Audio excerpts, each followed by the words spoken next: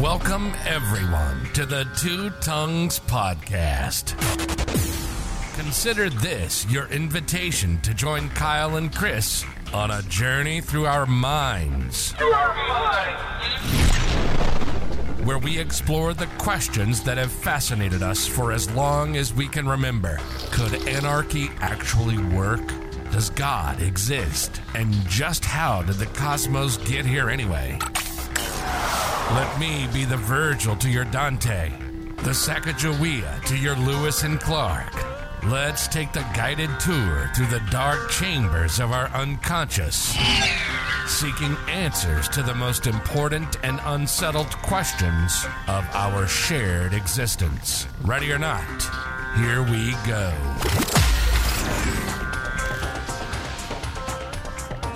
Buongiorno. Here we go. All right, enough of that music. So what were you laughing at just now, Kyle? During the intro, I was like... Yeah, I always wonder about whether I should mute our mics during while the intro is playing. Oh, that's a little troll from a guy who I personally enjoy named Jim Goad. He had a podcast.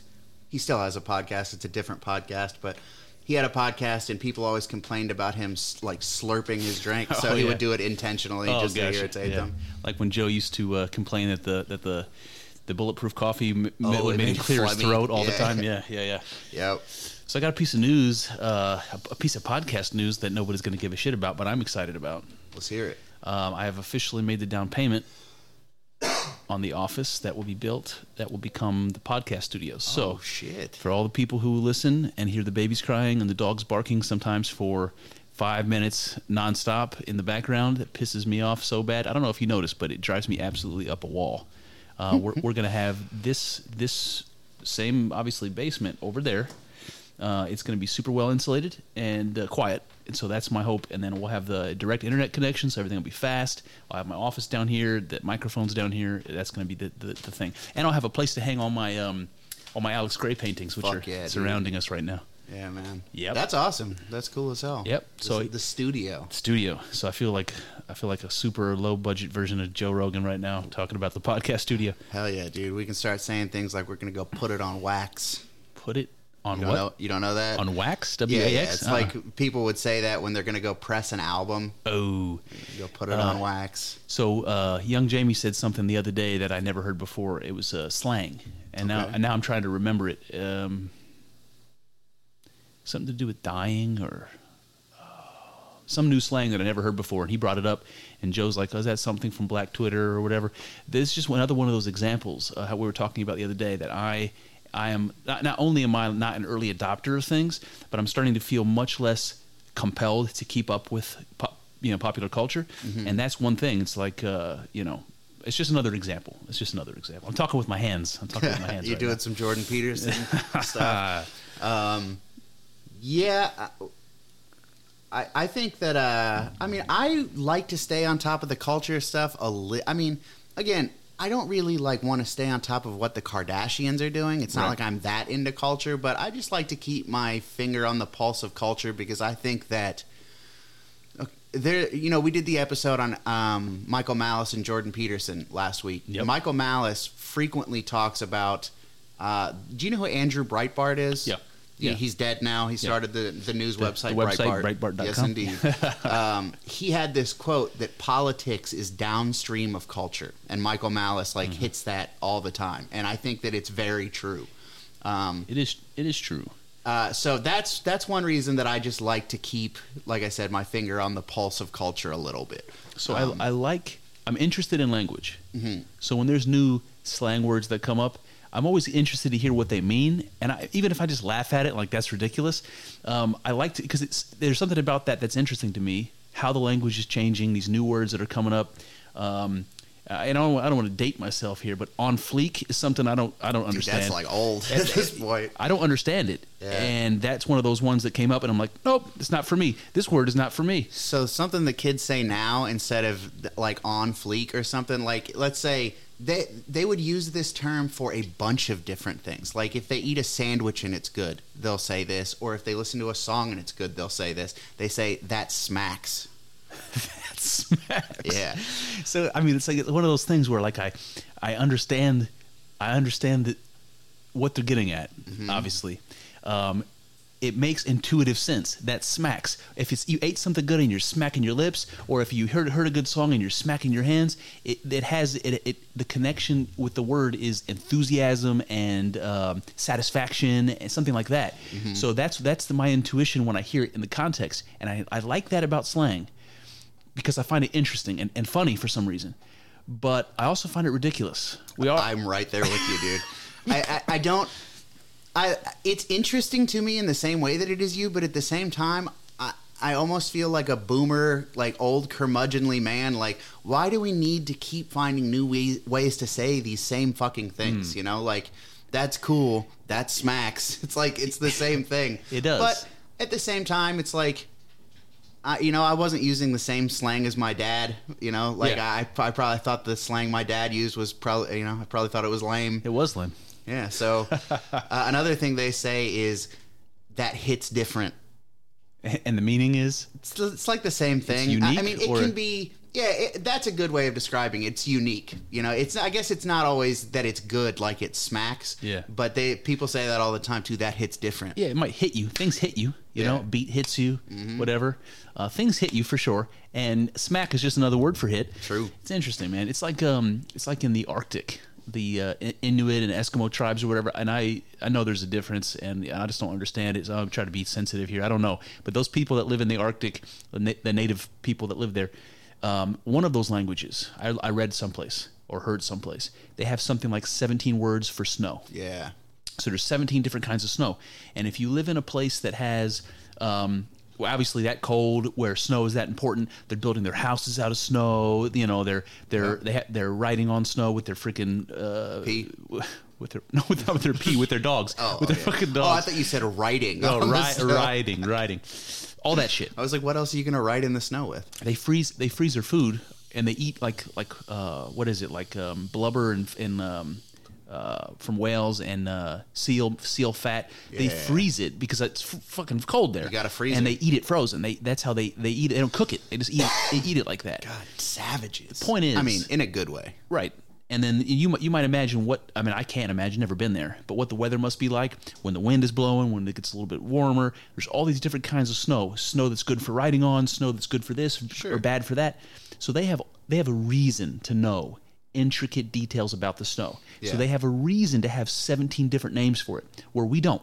Yeah. We just say snow. It's all snow to us. That's one thing that I've noticed. Hold on. Okay, no, yeah, Sorry. finish, yeah. The point is, we were talking about slang and coming up with new words, and you asked the question, why do I need another word for cool? It's been good since 1960. True. And I think there's something about that where when we have new words, that we have new ways of manipulating meaning. And so it's something like it gives clarity and more combinations, more possibilities if you have 17 words for snow. So maybe we have 17 words for cool, and all of a sudden cool has all these intricacies and stuff, that different kinds of cool, you know? Yeah. It's almost like we're inventing whole new concepts with language. Yep. Something like that. That's one thing. It's funny that you point that out, and the way you explain it makes perfect sense to me, because I've had that thought before about other languages. And one thing about English is English has been, over the course of its history, has, through conquest and through lots of things, has been forced and chosen to adapt a lot of stuff into English. English is a huge language. Yep. And that's one thing I'll notice about, Spanish or some other languages. It's like sometimes they have a word that means hot, but that word also means warm. It's right, I mean, I'm sure that if you really get into the intricate, somebody who's fluent in Spanish can probably give you a word that means warm and not hot. But if you type, this is warm and this is hot into Google Translate, a lot of the times you'll get the same words back. That's interesting. And it makes you wonder, is it more difficult to think about temperature in an intricate, careful way if you don't only have one word for it? Yeah. It changes how you can think about something. Yep. And there's something about that. And this is that thing that we were resisting the postmodern stuff, but that's a good point about it. I wasn't even thinking about it in those terms, but yeah, that's true. Language is important, man. Yeah, man. This one time, this dude that I work with, Joe, we work with a couple of Mexican fellas, and it was a hot day out, and he was like, man, it's caliente out here. But caliente means spicy, not hot. It's spicy out here. That's I like funny that. as I hell. like that. So I've been reading Maps of Meaning again because I've been doing these Maps of Meaning lectures. Yeah, man, I got to tear through part 3. You should. You should. So I'm working on part 4 right now, getting close to done with it, and then I'll be able to refine it and then record it. But well, I was going somewhere with this. Oh shit! It'll come back to me. Let's keep talking. All right. I wanted to tell you about a dream I had. All right, let's Okay. hear about it. Well, so this was not this morning, but yesterday morning. Had kind of a long night. The young baby was up, so they didn't sleep really well. And in the morning, my wife went downstairs and let me just stay in bed. So God bless her. Sometimes she'll do that on the weekends where she'll get up first and just let me, I'll get up whenever you want to get up. It's not like I'm ever not out of bed by 8 o'clock, Yeah. but it's just one of those things where, the difference between 6 o'clock and 8 o'clock hell is yeah. a big deal. Absolutely. So I'm laying there in bed. I'm super tired. So what I'm doing is I'm in one of these moments where I'm like falling in and out of sleep. So I keep telling myself, you got to get up. Your wife's downstairs taking care of the kids by herself. You got responsibilities. You got to help her. I'm putting that pressure on myself. But meanwhile, I'm fucking tired, Yeah. man. So anyway, I keep like, opening my eyes like, yeah, time to get up. Nah, give it a minute. Yeah. Come on, Chris, get up. So here I am. I'm like going in and out of sleep. And this is what happens, man. I get this weird feeling that every time I open, it's hard to explain. I'm going to do my best. Every time I opened my eyes and I could see and I was conscious again, I felt like I was taking something from the experience of being awake, like something physical, like I was taking something like raw materials from my awake self. And then when I would close my eyes, I was going back into dream world and I was using that to build something. That's crazy. And every time I would open up my eyes, I'm like, oh, I got to get some more stuff. And then I close my eyes, I'm gone. I don't have any memory of the dream. It's not like I remember what the dream was or what I was building. I only remembered the sensation that whatever it was I was taking from the consciousness, when I closed my eyes, I was using it to build something. And I didn't know what it was. It was a secret thing because it was in my dream world. It was in the world that's not connected to my waking world. So it was like a behind a screen that I couldn't see. Whatever I was building was a mystery to me. And when I was awake, I knew I was building something, but I didn't know what it was. It was in my dream world. That's crazy. Dude, it was so weird. That is weird as hell, man. For many reasons. For reason number one is that I wasn't taking anything with me. I was just opening my eyes and seeing the world. Mm-hmm. Then I was closing my eyes and somehow I felt as though I was taking something into my dream world with me. Something that I took from the experience of being awake, from consciousness. Yeah. I was taking consciousness with me to the unconscious world and building something there. Yeah. So what's the other reason? Boy, I lost my train of thought. Because there was nothing tangible I was taking with me, and because I couldn't see what it was I was building. Yeah, that is weird. It's weird, and it reminds me. This is maybe why. This is maybe an explanation. The part of the Maps of Meaning that I'm working on now is where Jordan's talking about how we create the reality we live in a way that we don't understand, in a way that when you start asking questions and getting into it becomes really fucking mystical and hard to pin down. The idea is this, like we already talked about, that we don't know what the objective world is.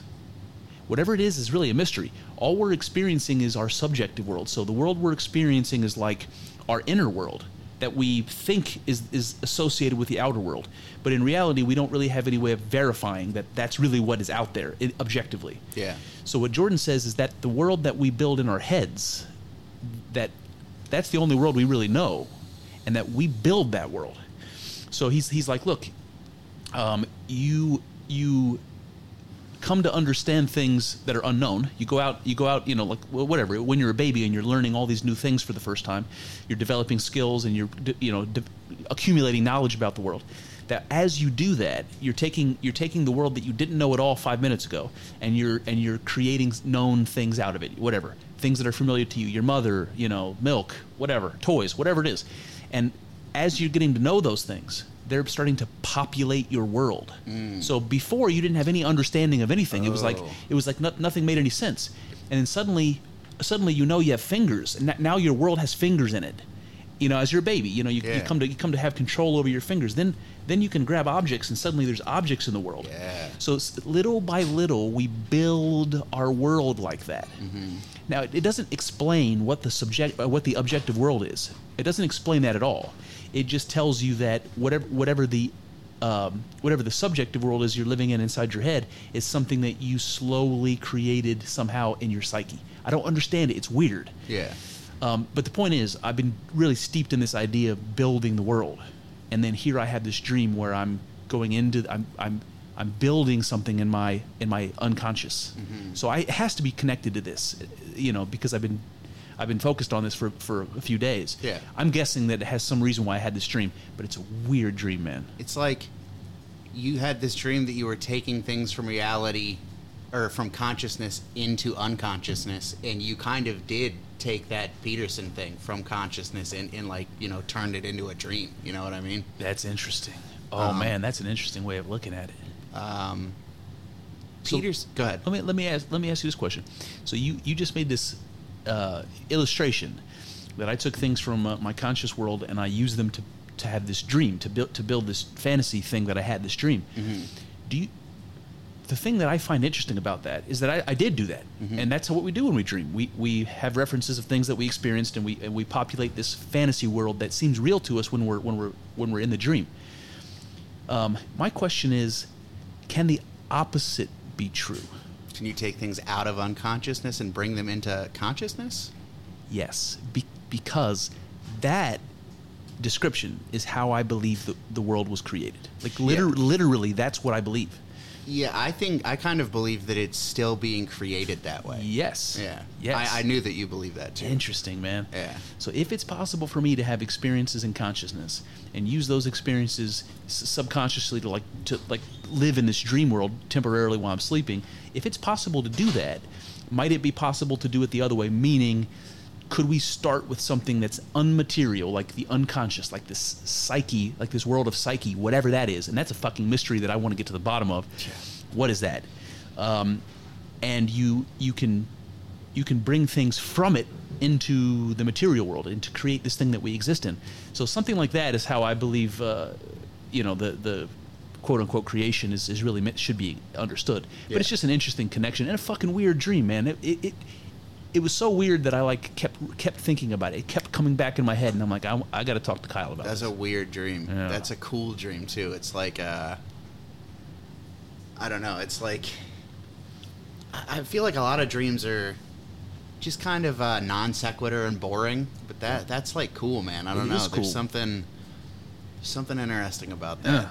So I really want to know what I was building. I want to know if I can get a peek at it, and I've known people. I say people. I knew a person who had whatever they call those dreams. What do they call those dreams where you pick it up the next night? Oh yeah, like I don't know, continuous or episodic. Whatever it is. Yeah. So I knew a guy, my ex-wife's dad, who would have dreams, and he'd have very interesting, detailed dreams. He could remember lots of details about them, and then when he would go to sleep the next night, he would just pick it back up where he left off. Yeah. So he would tell these crazy, bizarre stories like most people would tell if they were describing a dream, but his are epic because they just keep going. Yeah. So imagine if I could do that, or if you could learn to do that, that'd be amazing. If I could do that, I wonder, could I keep going back? Could I keep trying to go back to this place until I could see what the fuck it was I was building? Mm-hmm. You know, I don't know, but I can't. Maybe you'll be able to. You got to practice. Mm-hmm. You know, they say like lucid dreaming takes practice. It's like anyone can do it. You just have to. There's like a method. You know. Yep. So maybe you can. I've heard things about it. I've heard that if you wake up in the morning and you write your dreams down immediately, so you keep pad of paper or whatever, or I told you I use that app Ferrite. Yeah. I just record my voice right on my phone, so that's even easier because you don't have to think about what you're writing. Sometimes thinking about what you're writing seems to be part of the process that makes you forget your dreams. I think I agree with that. Yeah. But if you could just talk, if you could just wake up and say, I was running through the woods and I fell over a stump and a dragon came out of whatever the dream is like. Yeah. If you could just get it out real quick. The point is, if you practice that, where you try to get the dream onto paper immediately, that you'll get better and better at being able to recall them. Mm-hmm. So I heard that. And then the other thing I heard is that that the part of your brain that can read language, it doesn't function while you're sleeping.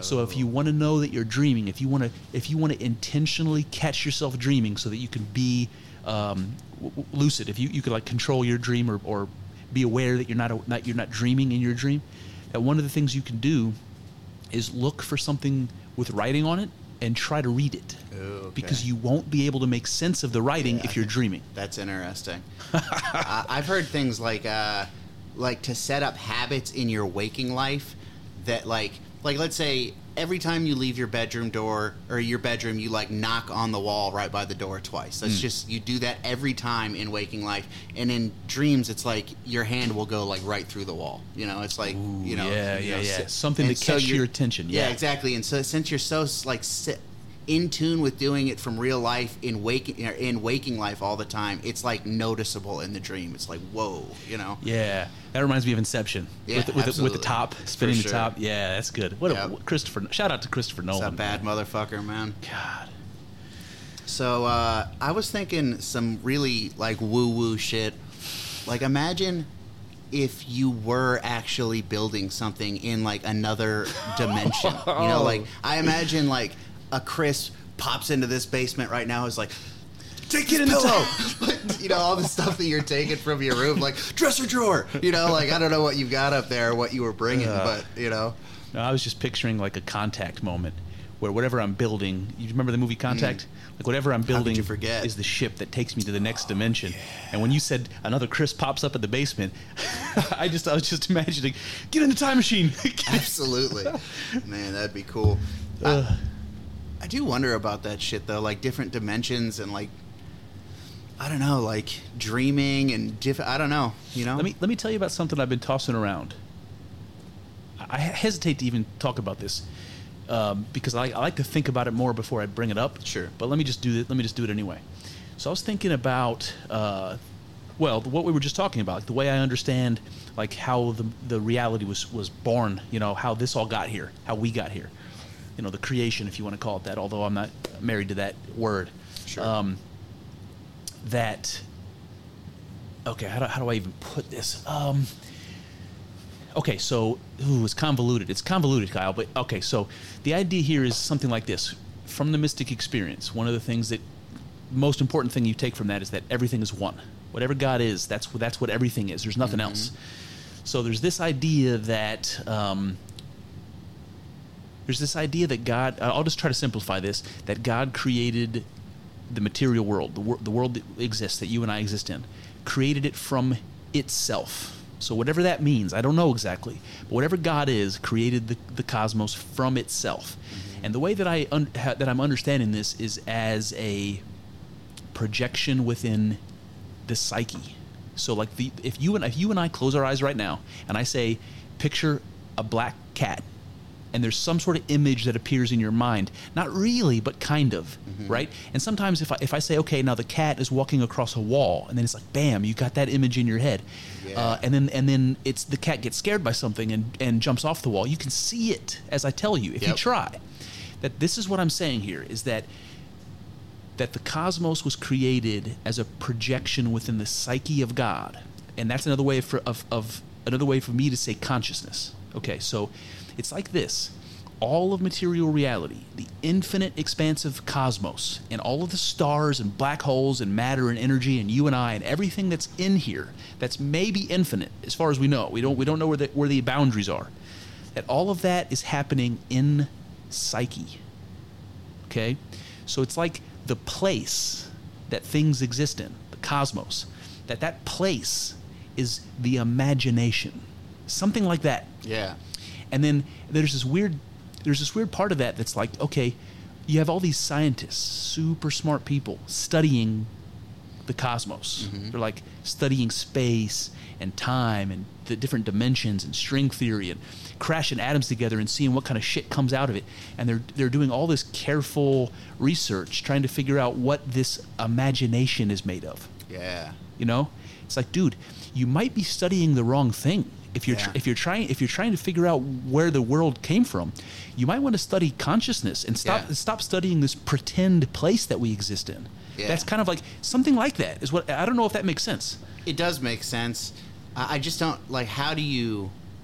I mean, I guess you study consciousness in the way that we study consciousness. Just, I guess you just go more deeply into it. But like, what does studying consciousness mean to you? That's a great question, man. You know, I don't know, man. What comes to my mind to be like, if I was trying to if I believed that everything was really made of consciousness, made from consciousness and existing within consciousness, which I believe, then there's nothing more important to understand than consciousness. Sure. So how would you go about studying that? So it seems to me that this is why I think Jordan Peterson has so much appeal to me, is because psychology seems to be so much of a window into consciousness. Yeah. That if I could understand how the structure of my thinking and even the biological part, like my brain and the chemicals and all that, to understand that, but also to understand how ideas, interact, how they're created, all the structure of thinking, that if I could study people and their interactions and their thinking, that I could derive something about consciousness. Sure. And if I studied other living creatures, that I could derive even more generalizations about what it is to be aware. But I don't have many ideas after that. Yeah.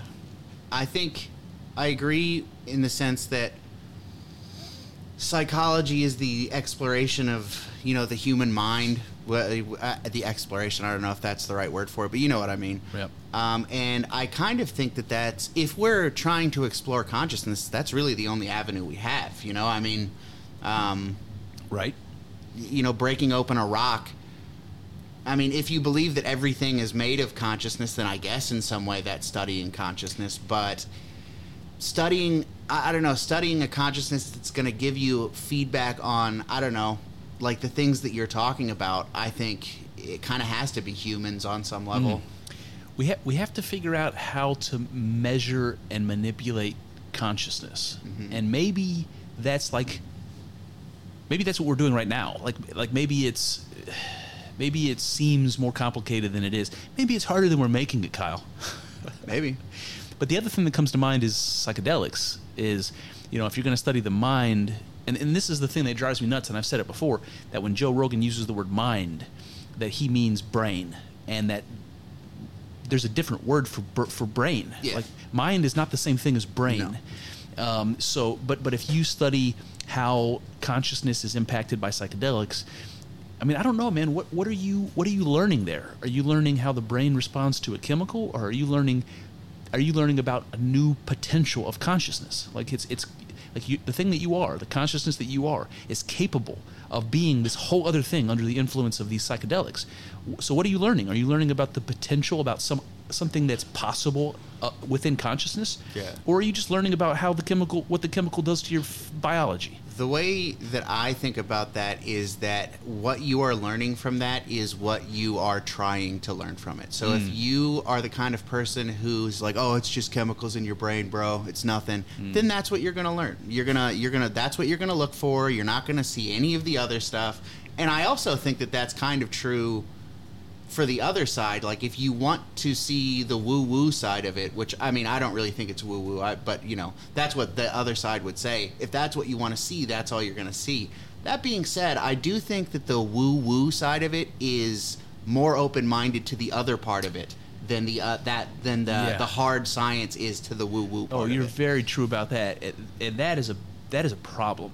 Yeah. I think that the frontiers of science could be expanded, and we could have some serious progress in all sorts of ways if people who these hardline scientists, empiricists, if those guys were just a little bit more flexible, a little bit more creative. And that's another thing, man. It's like, are scientists creative?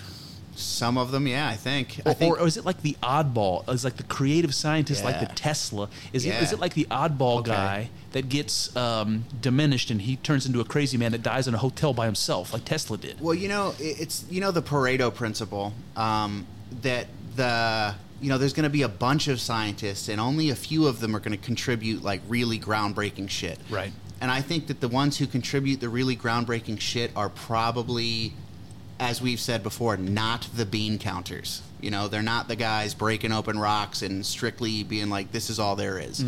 But that's all speculation. I'm not a scientist. Sorry, man. This idea is distracting me, so let me just say it. what do you think about we were just talking about like studying the mind, or I say mind, and I guess what I mean by that in this context is the brain and how it functions, but also how it's related to consciousness. Isn't it strange that the thing that's trying to figure out what the mind is and how it works is the mind? Yeah. That is weird. It's almost like, is that possible? You know? That's a great question. Can something understand itself? I mean, I don't know. Well, that's the analogy that I'm trying to make. It's like, I believe that material reality is consciousness. Yeah. And you and I are consciousness, trying to understand consciousness. Mm-hmm. You know, so the thing that's trying to understand itself is the thing that we're trying to understand. Jesus Christ, man. Mm-hmm. That's that fractal, that's that weird thing that's like, it makes my brain like temporarily shut down when I say it. It's just like, it's a paradox. It's some kind of a paradox. So I wonder, we've talked about before in other podcasts about consciousness and like human consciousness particularly being like, what am I trying to say? That our consciousness is controlled by some kind of a valve. You know what I mean? Yes. Like we don't have access to everything. So I would say that and again, this is just speculation because I've never interviewed a dog. I've never had a conversation with a dog, but I would believe that we have a higher level of consciousness than a dog or an ant or something like that on some level. Yeah. And I just wonder, are there things that have higher levels of consciousness than we do? So this is funny, and this is something that I'm going to be talking about on the next Maps of Meaning podcast, because I asked the same question. Oh yeah. Because Jordan says, look, if you study like more simple mammals, and you compare them to like chimpanzees or humans, you can see that the consciousness that they can demonstrate is way more complex than the simpler animals, and it seems to be that their biology limits how conscious they can be. Mm-hmm. And he gives the reasons for it. It's like, hey, human beings have this fully developed prefrontal cortex, these all this like infrastructure in our brains that allow us to do more complicated things. So our consciousness can be more complicated. Mm-hmm. And the question I asked, or I'm going to ask when I get there, you son of a bitch, you robbed me of this. Sussing it out of you. Well, I've said this before. I'm like one of my guilty pleasures is watching Ancient Aliens. Yeah. I like it. As ridiculous as their claims are, it's interesting. So I like it. And so that was the thing that popped in my head. It's like, what happens when this super advanced space alien lands on Earth? We don't know anything about what its biology is like, what its infrastructure, how complex that is, and how complex it would allow its consciousness to be.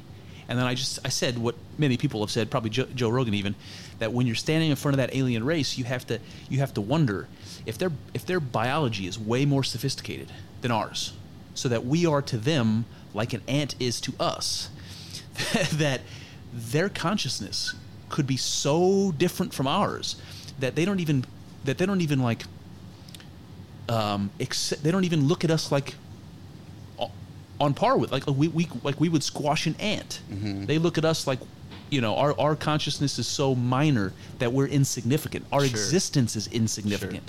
Sure. And we have no way of knowing what their consciousness might be like if they're that much more sophisticated than us. Yeah. I think one way that I try to, because I've thought about that before, and one way that I try to like make myself feel better about it is that there are humans at our level of consciousness who like refuse to kill ants and shit. You know what I mean? Yeah. So, but then I also think that that's me using my human logic and reason, and maybe they just wouldn't reason that way. You know? So who knows? Yeah. Yeah, it's interesting. There's definitely a gap between, because I know what you mean, and there are like Buddhists, that believe life is sacred, and I believe that's true. Yeah, I try not. Honestly, it annoys the shit out of Chelsea. I try not to kill bugs. I mean, if it's a spider, it's fine, but she makes me kill them, or at least get rid of them. So I kill them, but now I feel guilty. Mm-hmm. I feel guilty in a weird way. Yeah, I feel like I don't know how to put it, but I do feel strangely guilty now if I kill a bug, and I still do from time to time.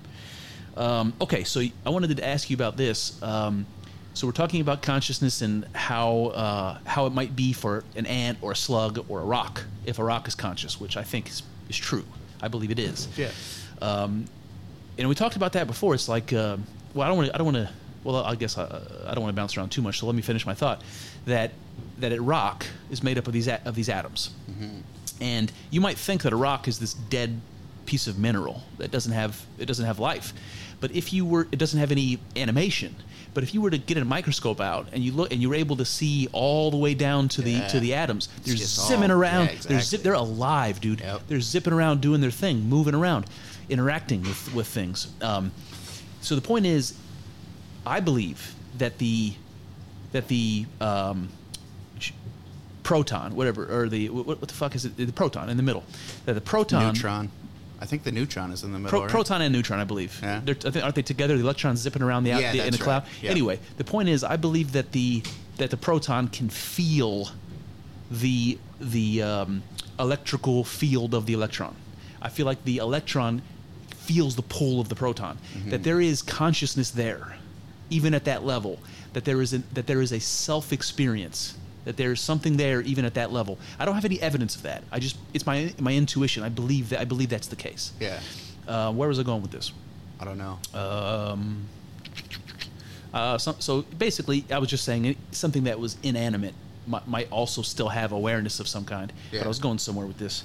Oh, levels of consciousness. Oh. So Jordan talks about looking at things from different levels of analysis. This is a word he uses. And he's basically just saying, like, you can look at a human being and you can see them at the level of the human being. And that's like the natural way for other human beings to see other human beings at that level. But you could also look at them at like a cellular level, or you could look at them at a societal level. Like you're just a person that's part of a machine of a society. You know, that the larger animal is society, and you're just one little cog in it. So there's different levels that you can look at, you can examine or understand a person from.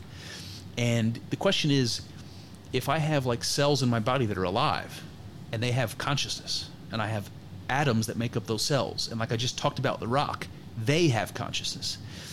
And then you put them all together into me, and I have consciousness. And you might even look at the whole society that I'm a part of. And you ever see those time-lapse videos of like people moving through the train station or moving through the mall, and we look like ants, marching along? It's like even the society is like operating as this one big animal, this conglomerate animal. It begs the question: why is it that the society isn't the conscious level? Why is it not the cell that is the conscious level? Why is it that it's me that seems to be the conscious part of it? Why? Why not any of those other levels? And it's a really good question, man. Yeah. Why? That is. Yeah. Do you have anything on that? Not really. I mean,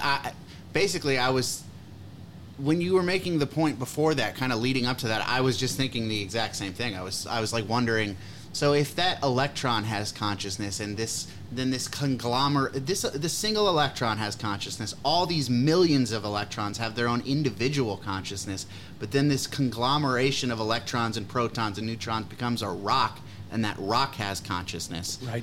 I just think of it as like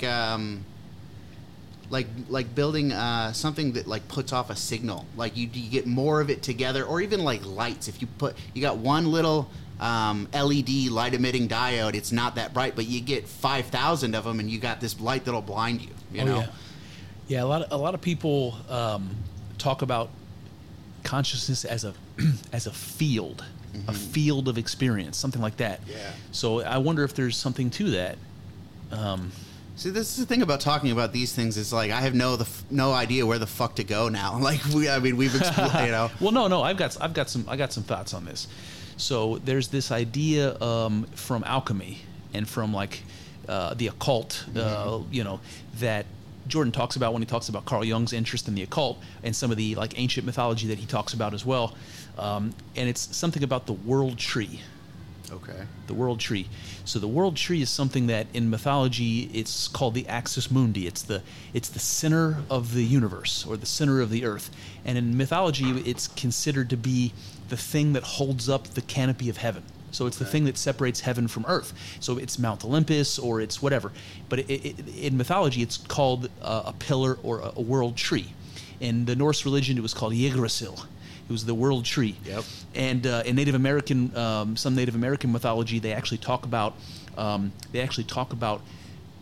climbing down the roots of the world tree and then breaking open into a new world, and basically falling from the roots, holding on to the roots of this tree, falling off of it, falling, from the roots through the sky to the earth, like they climbed down through the earth and landed in a new world. So there's this idea of this world tree, and this goes back to like a psychedelic experience, especially like a DMT style experience, where one explanation for what you're experiencing when you have these crazy, like DMT is a good example, crazy visuals and emotions and things that are completely otherworldly. They're nothing like what you're accustomed to. That maybe what you're experiencing is your consciousness shifting up and down levels of this tree. Okay. And the tree is a symbol for everything like I just talked about. Okay. That somehow maybe you can get yourself into a state with drugs or some other manner where your consciousness can now float up and down that tree, that axis mundi, and maybe the crazy geometric stuff that we're seeing in DMT, maybe what we're experiencing is the experience of consciousness, the experience of raw energy, the experience of electrons. I have no idea. Yeah. But it might be a different level of analysis somewhere up and down this tree. That's crazy. And yeah, it is crazy. But Jordan and some of these other guys talk about like alchemy and some of these occult, like Kabbalah and some of this stuff. That's what it's trying to get at. It's trying to form images that explain this experience where your consciousness can somehow break free of the state that it's locked in and go up and down. Yeah. I don't know. I just thought I'd bring it up. What do you think of that shit? That is very interesting, and this is going to sound stupid on some level, but having the DMT trips that I've had, the like one or two good ones that I've had, I could see maybe that's what it's like to be an electron. I have no idea. Well, that's the thing. Exactly. Because when you have one of those experiences, you don't have any idea what's just happened. It's like more foreign than I could ever possibly explain to anybody. I don't even know how to explain to you how foreign it is. Could that be what an electron experience is? Very well could be. Could be, man. Absolutely. It's fucking crazy. Can you imagine?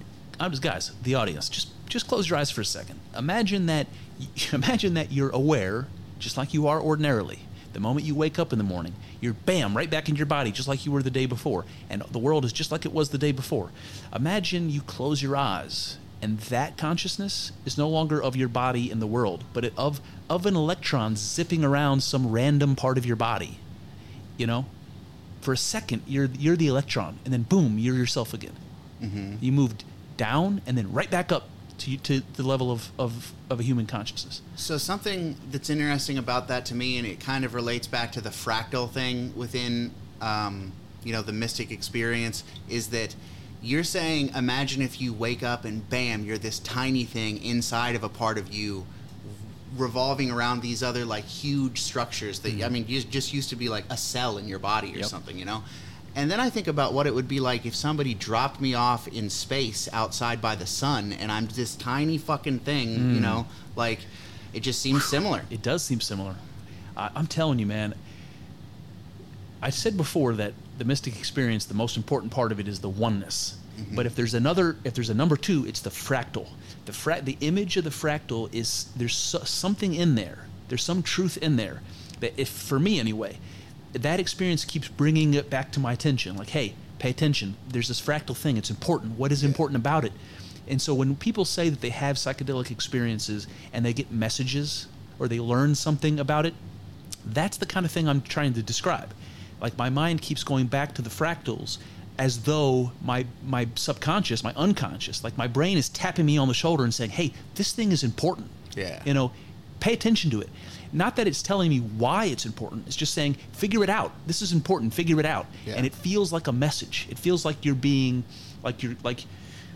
it doesn't seem to be coming from me. I don't know what the hell I'm looking at. Yeah. But there's some part of me that says, pay attention. This is important. I completely agree with that. That is exactly how it feels. It feels like, I don't know if saying you're being shown this for a reason is correct, because actually, as I say it, it doesn't really sound correct. But it does seem like it's important. Even if you're not being shown it for a reason, it seems like something that you should be taking note of. Absolutely. And I think that you said that if there's like the most important thing about that experience is the oneness, and if there's a second, it's the fractal. But I mean, I think that the oneness and the fractal are highly correlated with absolutely. one another. I mean, because like you've got this fractal thing, but I mean, it's all kind of still one thing. Exactly. You know? So, dude, okay, so that visual, I'm going to paint this picture for the audience, and I don't know if I can do it, but I'm going to try to do it.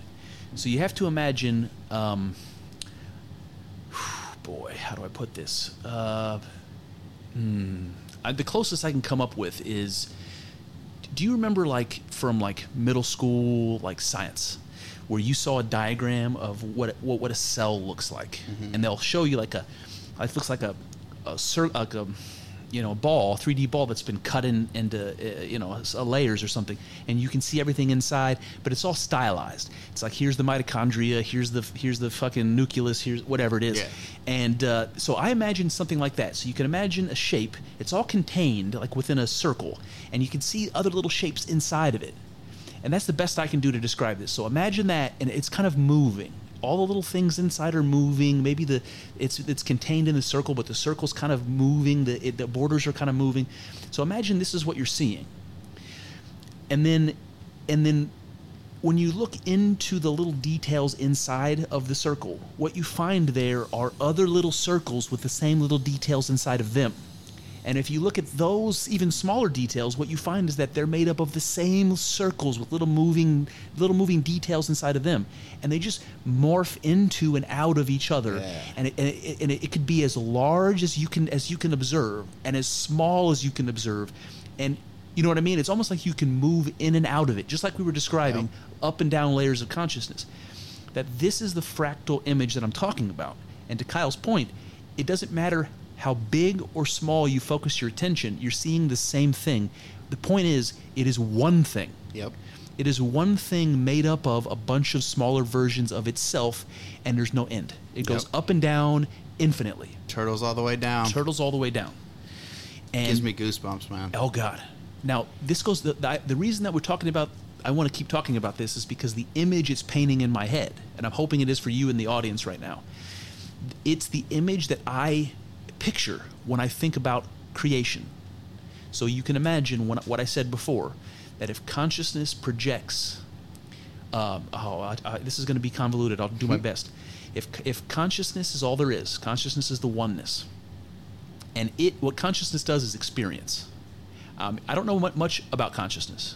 I don't know if we can know much, but what we do know is it experiences, because that's what the fuck I am, right? So consciousness is all there is. Consciousness experiences. So what the fuck is consciousness experiencing exactly? If consciousness is all there is, then what it's experiencing is itself. That's something we call self-consciousness. That's what I believe I am, and what I believe you are, self-conscious. So what the fuck does that mean? Just keep this fractal visual in your head while I do this. Okay, so so consciousness is all there is. What it's experiencing is itself. How is it doing that? So this is what I am visualizing. Just like when I said earlier that you close your eyes and you picture a cat, and bam, you have a cat in your psyche somewhere. Whatever psyche is, whatever that fucking means, I have no idea. Nobody does. But imagine your consciousness with a capital G, God, your consciousness. You want to experience yourself, because that's what you do. That's what consciousness does. So how do you do that? You project yourself within yourself so that you can experience yourself.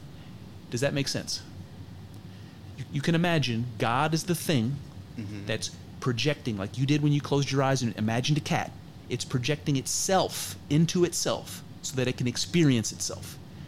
It's very convoluted, but you get this fractal image of God looking at God, looking at God, looking at God, and it just goes and goes and goes and goes. Yeah. So what you have is a projection of God within a projection of God, within a projection of God, within a projection of God, and it just continues and continues, turtles all the way down, just like those little balls. That's what I picture, and it's this weird image in my head that I'm trying to understand, and I'm not doing a great job of it, but talking about it right now is part of the process. Yeah. What do you think of that? I like it. I mean, I don't know. I wish that I could do some kind of like scientific experiment and, know more and not have it just be speculation. But I definitely like it. I mean, I don't know. Let me ask you this question. Instead of picturing a cat, close your eyes and picture yourself. It's funny, I was just going to talk about something in this lane, but go ahead. Just picture yourself. You're standing there against a blackness. There's just you standing there. Mm-hmm. So right now, Kyle, you have a representation of yourself existing in your psyche. And I want to ask you a question. Can that representation that's in your psyche right now, can it represent itself in its mind like you're doing right now? Can it do that? Do you think it can do that? That's a good question, Is it doing it right now? He looks like he is. How would you know? How would you know? That's what I'm saying, man. Yeah. There's like this disconnection that happens when you represent yourself, where you believe in your heart of hearts the thing you're representing is you. Yeah. You know, it's your best, ability to recreate yourself. And you would imagine that recreation has all the characteristics you have, including consciousness. But you have no control over that. You don't have a window into the consciousness even of your own self-projection. There's this mystery that separates you from your projection the same way that separates man from God. I don't know, man. It's baffling. We're getting really hippie, and I love it. I'm hoping the audience is going with us on this. But we'll get a little bit more into the real world a little bit, but I'm enjoying it too. I was wondering, like when I close my eyes and I think about even, I would say it's easier for me to imagine a cat walking on a fence and getting scared and jumping off than it is for me to imagine myself for some reason. I agree. Isn't that weird? I just think maybe it's like because I'm more complicated. I don't know. Well, how about this? Close your eyes and represent me in your brain. Is that? It's just as difficult as replicating myself. Interesting. So is that because you and me are much more complex than a cat? That's what I think. I don't know. So it's easier to represent a cat? Maybe.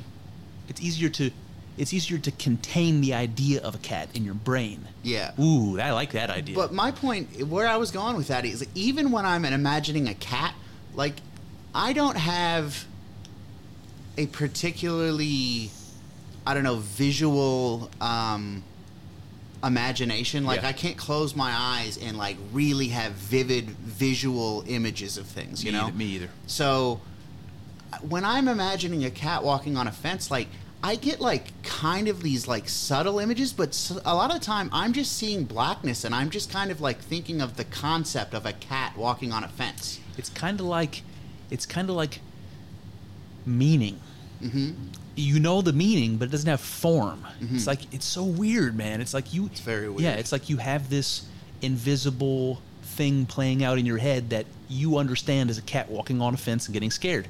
And I bet you if you mapped like your brain activity while you're imagining it versus actually seeing it, that they would be similar. Yeah. You know? And I don't know what that means, but it's fascinating. That is fascinating. That's like the kind of science experiment that I want to do, you know? Dude, I could get excited about that. Yeah. I mean, I hear scientists, like, especially listening to Joe, where he'll get scientists on there that are passionate about what they're talking about.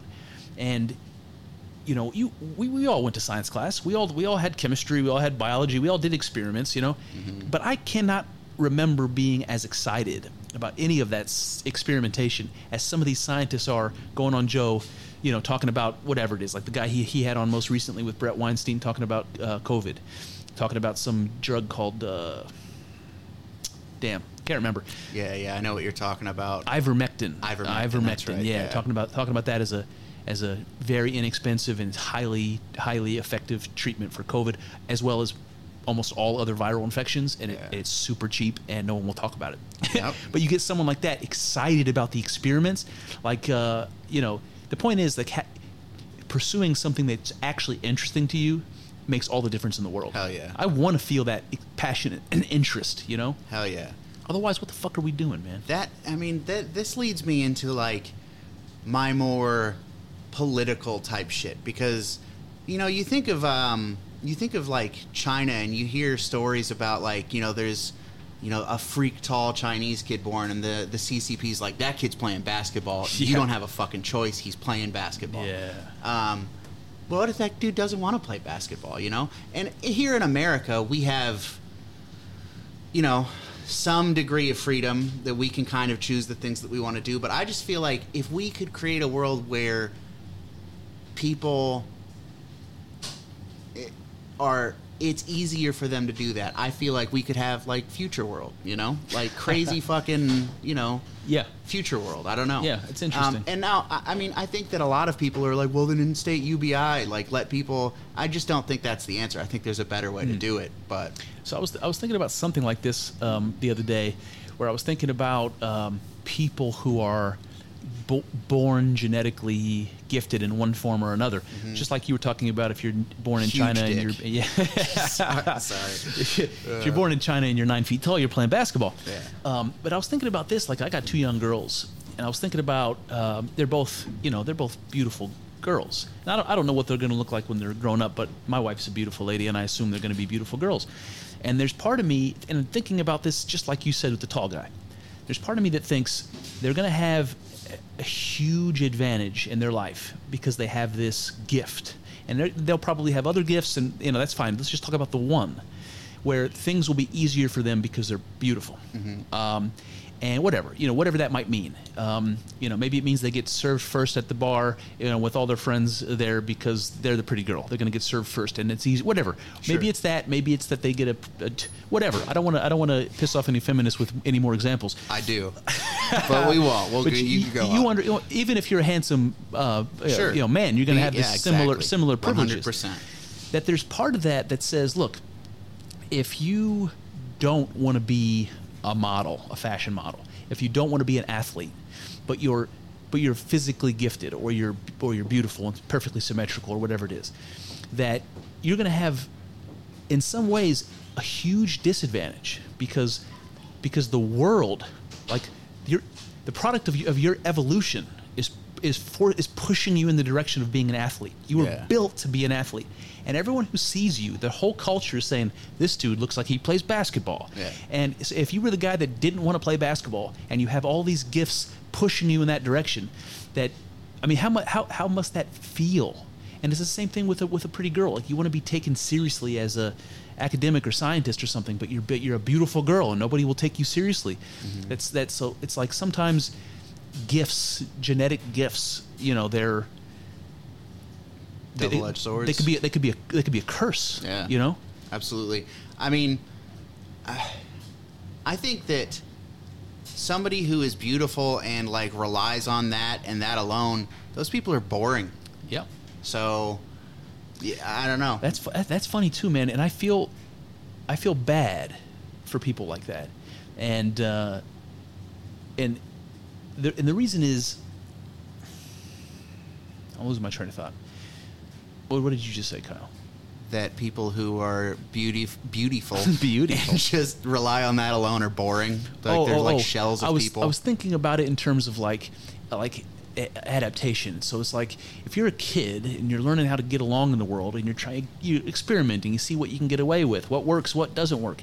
If you're beautiful as a girl and you can manipulate people with that and get what you want, and you learn that early, and that's not an uncommon thing. You learn that early, that you have a tool in your toolkit that you can use to get things you want. So you have less incentive to find other tools because you've got one that works already. Why would I waste time and effort trying to come up with something else when I can just manipulate people with my looks?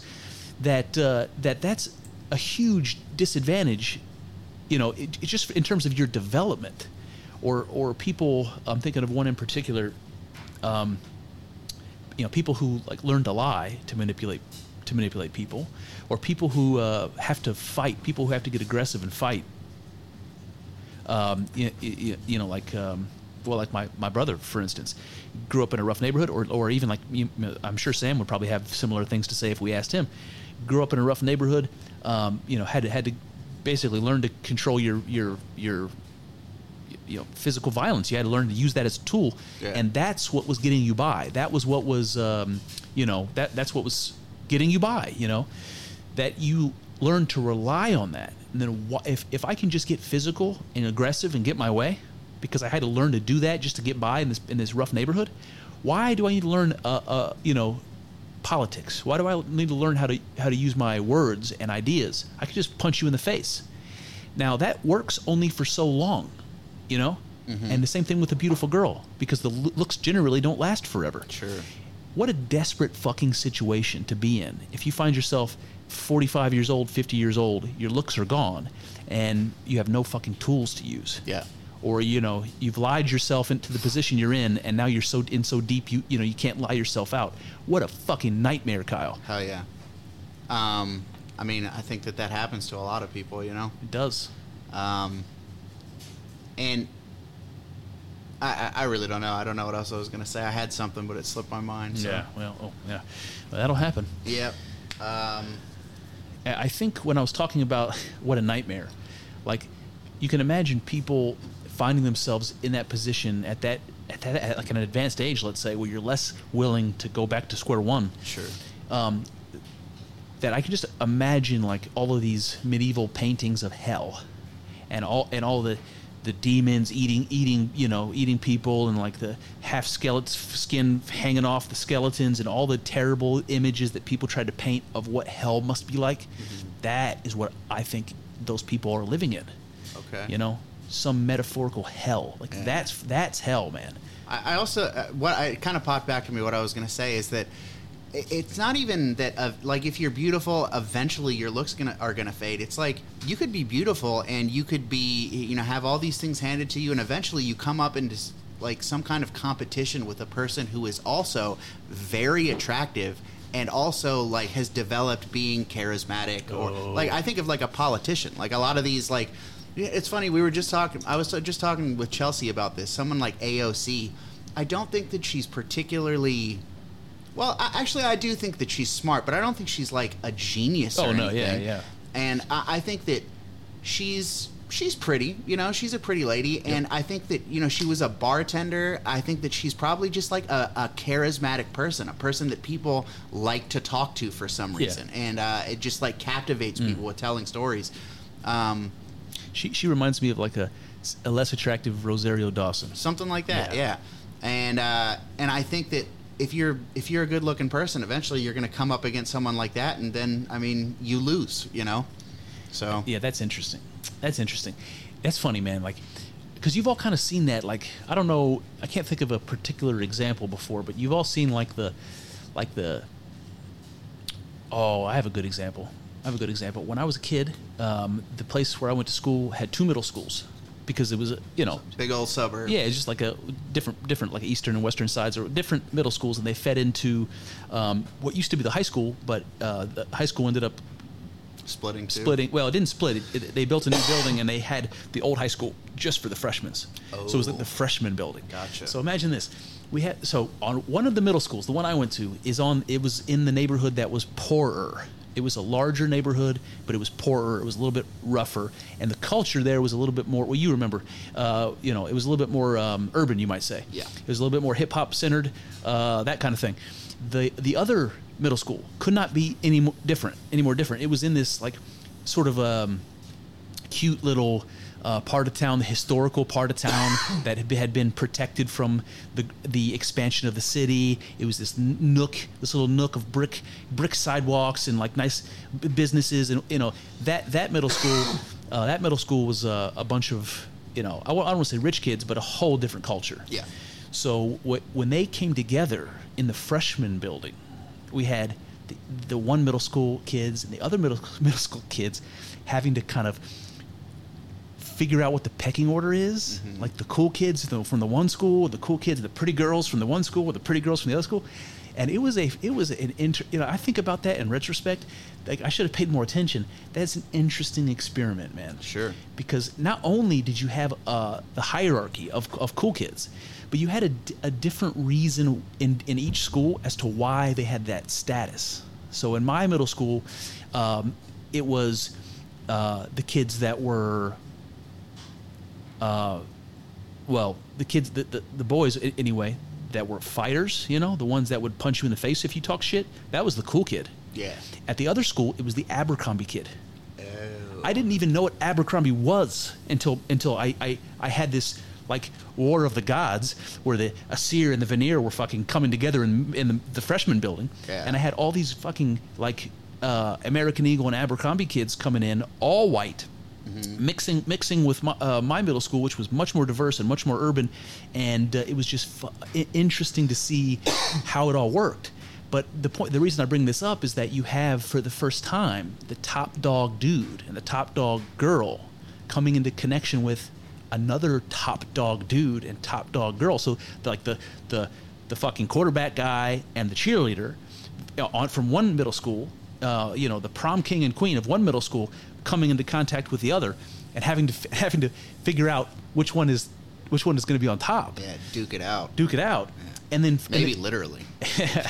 And for the first time, you have a girl who looks at another girl and says, and sees competition, because she had defeated all the other ones, and now she gets to the championship bout. It was interesting, man. That is interesting. And you know what I did notice happen though, is you didn't have like this grand battle where the top jock, in from the one school and the other school had it out, and one was victorious, like Broly versus Goku or something. No. There was some of that where they would just come together and form a hierarchy. But there was another thing that happened where more groups developed. Okay. It's more cliques. Yeah. So it's like, rather than competing in one hierarchy, they're just like, well, we're going to start our own hierarchy, and I'll just keep my position over in this new clique. For sure. It's interesting that you bring this up, because I wanted to talk about that dining cruise that I went on last night. Oh yeah. And so we went on this cruise, and I didn't think I was going to be able to go, because the last 3 days, man, I've had the worst case of food poisoning that I've ever had in my life, dude. Oh, no. It was brutal. Do you know what it's from, do you think? Chipotle. Oh, 100% from Chipotle. From the chicken? Yep. Or no? Oh, no, I don't know what specifically from Chipotle, but that's the only, I mean, I had one meal that day, and it was Chipotle. So. It's probably the cilantro, I bet. Maybe. Some salmonella? I heard that the reason that a lot of that stuff gets contaminated is that people who like pick the stuff pee in the fields. It's like they're just working, and they'll like whip it out and piss right there. Oh boy, yeah, that makes sense. Yeah. I probably would too. Yeah, absolutely. I mean, but it's disgusting too. It is disgusting. So anyways, I had this awful case of food poisoning, and I didn't think I was going to be able to go on this cruise, but I did. And it was interesting because it was in downtown, we had to go to downtown Cleveland for it, and we got on the boat, and it was much more white people than black people, okay? There were 3 levels of the boat. We were on the bottom level. There was a second level and a third level. And people... So you got on and you ate dinner, and everyone... There was like... the good time set up the seating. You don't have it. It's not like you go sit with your people. Oh. Yeah, I mean, if you buy a table with people, then you do. But otherwise, it's like at our table there were 6 chairs, and if you only had 2 people, you're going to get set with 4 random people. Just like you go to hibachi, you sit with strangers. Yeah. Okay, yeah. So, at first that's how it was. Everyone was kind of like sat with people and people they didn't know. We had a whole table to ourselves, but and then we ate, and then we dropped, sailed around Lake Erie a little bit, then we went back to the dock, dropped some people off, other people got back on, or other people got on the ship for like a party part of it. It's like, they had a band, there was, a bunch of bars. Nice. And it was interesting that the bottom floor, they had this band. It was like a cover band. They were a cover band. They were pretty good too. Good. And it was all these goofy white boomers on the bottom floor dancing, being super goofy, and I mean, honestly, kind of cute. To be honest, it's like something about them cutting loose and having a good time reminded me of like small children. Like it's hard to explain, but sounds beautiful though. On the second floor, they had a DJ who was playing like Cha-Cha Slide and all that kind of stuff, and that's where all the black people were. And it's weird, we talk about segregation and like the melting pot that we're supposed to be, but then you look at something like that and it's like a voluntary segregation. It's like, I mean, there were white people up there and there were black people down there, don't get me wrong. I will tell you this, there were much more white people up top than there were black people down below. So that's, I don't know, something to consider. But I just think that's interesting, that like voluntary segregation, Yeah, I mean, so when I was just telling you about the school district I went to, the suburban school district I went to, by the time I graduated from high school, the population there was maybe around 60% white and 40%. I mean, maybe not all black, but mostly. So it was pretty close to half and half, but still more white people at the school. And what I remember, especially when I was younger, there was fewer black kids there. Like in elementary school, for some reason, there was much fewer black kids there. That when I came from the city schools, we had assigned seating at lunch, so you couldn't pick your seats. But when I went to the suburbs, you could sit wherever you wanted. That was the first time I ever saw. And now remember, I came from the city schools where it was the majority was I was as a white kid, I was the minority for sure. Yeah.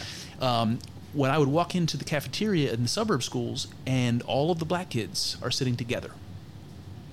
Now, I don't think that those, 10-year-old black kids were racist. Yeah. I don't think that the white kids around them were racist. But I think something probably like this. They saw people, something more like themselves. They naturally gravitated towards each other for, strength in numbers and all that stuff. All those natural impulses that people have that are built in from evolution that say, the things that are different from you are dangerous. Yeah. That those people naturally just felt more comfortable sitting together. And but the point is, they voluntarily segregated themselves. Yeah. And were sitting together. And it was unusual to see them sitting at a table with white kids, or for white kids to be sitting with them. Yeah. I think you say that you see people who are like you and you feel more comfortable with them, and you see people who are not and you feel some level of discomfort, even if it's not like, fuck these people, that's not necessarily what you're feeling, but it's just like, I fit with them, so I'm going to go with them. I think that on some level that doesn't even necessarily have to do with color, because I bet you if there was a kid who was like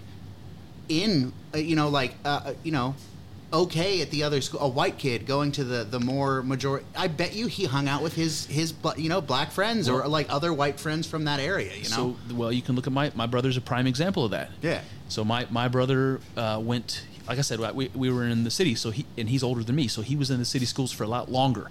So when we moved to the suburbs, he was already deep into middle school, and his entire culture at that time was inner city culture. That's what he learned at school. Yeah. So he was into rap music. All of his friends were black. That was the culture that he was most familiar with.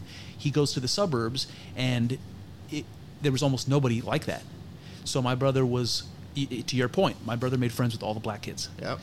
He felt more comfortable there, and that's a great fucking point to bring up. Yeah, that's a great point to because bring up. It doesn't have to do with skin color. I mean, it's so obvious in that scenario. It's a culture thing. You know what comes to my mind when I say that, I was trying to imagine I'm a black kid walking down the hallway into the cafeteria. I'm looking around, I'm scanning the tables, I'm looking around at my options, and I see a table mostly empty with 3 other black kids. I'm beelining to that table.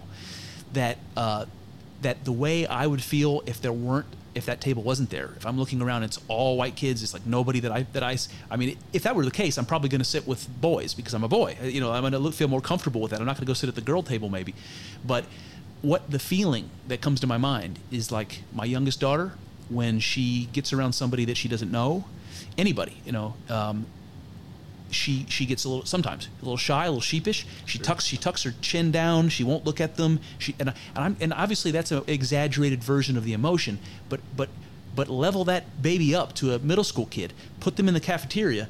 That's the feeling I think that they're feeling when they look and they can't find any comfort, any place for them that screams that's obvious to them.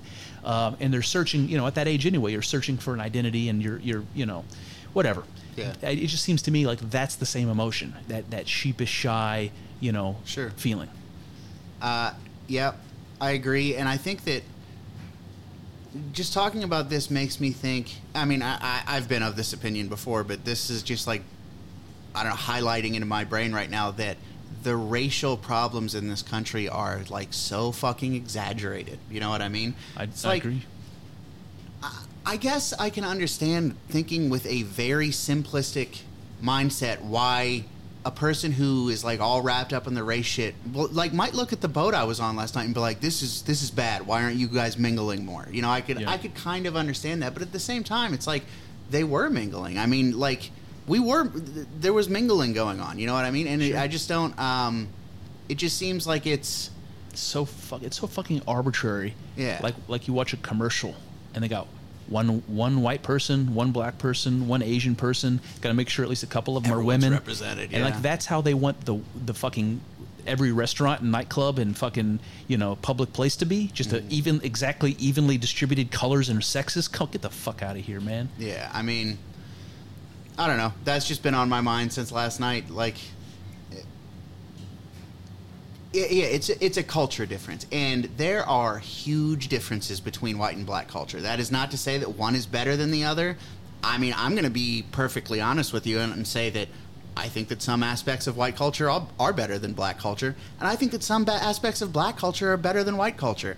It's also important to point out that whether we're talking about white culture or black culture or culture in general of any kind, it's always changing. Sure. Culture is always changing. Yep. So we're talking about a point in time, and when you say there's things that you think are better or worse, I suppose you have specific examples. But I do have specific examples, but I feel like we might get canceled if I go into them. I'll say this. I feel like because of the climate, the racial climate that we exist in here in America, white people are more willing to be accommodating to make black people feel like comfortable. Like you're not going to see too many white people like starting shit, being impolite. And this might come off as racist, but I feel like black people do not care as much a lot of the time. It's like it's what happens when the corporate media has been telling, and not just the corporate media, but the government, the state has been telling you for over a century that you're owed something. You know what I mean? So I think that is a cultural difference that I appreciate. You know what? That's an important point that you bring up, and it's something that people don't take seriously enough. And it's that the policies, the government policies that are violence, that are interfering with our free choices. Things like whatever, affirmative action is a good example, but all of these PC things that we're dealing with, that we have been dealing with for the last 30 years, let's say, that they create an important difference in the lives of black people and white people, meaning that they create unnecessary differences between us. And what I mean is, again, there's arguments on both sides of this, but you'll see where I come down on this argument, that if in the black community, if the government assistance, let's say, that a single mother is receiving would be lowered or canceled if they were married, that is an incentive for them not to marry. Mm-hmm. And so what you have is over the last 50 years, a huge decline in the marriage rates in the black community and a huge increase in single motherhood. And we all know the challenges that come with that, and all of the unintended consequences that the government's best intentions couldn't have anticipated, which is that they create this weird incentive for people not to get married. And so you have this all of these unintended consequences, like kids that are growing up without a two-parent household. And all of the studies that you can look at that show when a kid has when you compare a kid from a two-parent household to a kid from a one-parent household, they do way worse in schools. Mm-hmm. They do way worse in their earning potential as adults. They're way more likely to be in jail or to be depressed. I mean, there's just all sorts of issues, and because the culture decided that one group was treated unfairly historically, and that we had to make up for that by making things unfair and interfering with our ordinary dealing with each other. Mm-hmm. That they created a different culture for white people in a similar situation to black people in that situation, and that the government did that. The government did that in all of all of its best intentions. And so when we see ourselves as different and we have conflicts, that this is a big part of that. This is a big part of the disconnect between black people and white people, and it's not because of us. It's because of the government interfering with our fucking relationship. Yeah. We should just be, dealing with each other on an equal basis and a voluntary basis. We shouldn't be treated differently by the government. 100%. Jesus. That was like my main takeaway from the cruise last night. It's like, just let people do what they're going to do. I don't know. It just seems obvious to me, you know? But this talk about race stuff makes me think, have you seen the stuff with Tucker Carlson and that general? No. They're pushing like critical race theory type stuff in the military. Oh, in the military? Yeah. Oh, shit. What purpose is that serving in the military? That's a great question. Wait, isn't the military erase your identity at boot camp? Exactly. I think Tucker Carlson made that point in the segment, but I don't know. Tucker Carlson's a badass. That guy, I don't understand how he gets away with the shit that he gets away with. In this little clip that he did, he called the guy who was the Joint Chiefs of Staff a stupid pig. Man, you should watch that one. It's a pretty good one. Oh boy. Yeah. What did the general say to defend it? What did he say the reason for it was? Basically, he's just honestly his point. He's saying, just because I read Marx and just because I read whoever else he said doesn't mean that I'm a Marxist. But then, which I understand. I've read Marx too. I've read Lenin. Not only do I like to understand the thinking of a person that I consider my enemy in some way. Exactly, yeah. But I also think that my enemy might have some good ideas that I want to crib. You know what I mean? Absolutely. So I read that shit. So I agree with that argument, but he also kind of like was, white supremacy really is a problem in the United States. The Joint Chiefs of Staff, just give me a fucking break. I just don't agree. It's like an asinine notion in my mind. So this is one of those things where I have to think about my experience, my life and my experience. And I've met racist people on both sides. I've met racist black people. I've met racist white people. I've met great people on both sides as well. Yep. I lost my train of thought. I wanted to ask you, and it just keeps creeping back up. Did you ever have a relationship with a black person that was cordial enough and curious enough and respectful enough where you could talk about race openly and get real answers and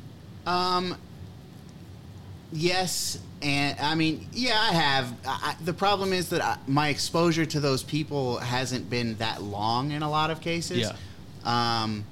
So, and honestly, there are some people in my past that I feel like I maybe could have had those conversations with, but I wasn't necessarily thinking about those kind of things. Right. So that's a good point. Because I had all sorts of friends growing up in school that were black, and I never thought to even ask them about racial issues because, well, that was the world we lived in. It wasn't like this. Mm-hmm. It didn't even come in my head that our lives were so different that I should be asking him questions about how his life is different than mine.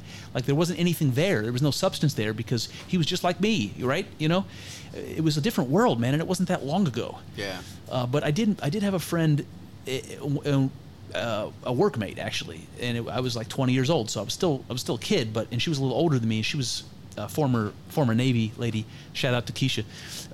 And she was awesome, man. She was one of these people that was a little older than me. She could see I was naive, but I was curious and good-hearted, and we worked together and worked well together. And she saw the kind of character that I had from just working together, and she was very open with talking to me about this stuff.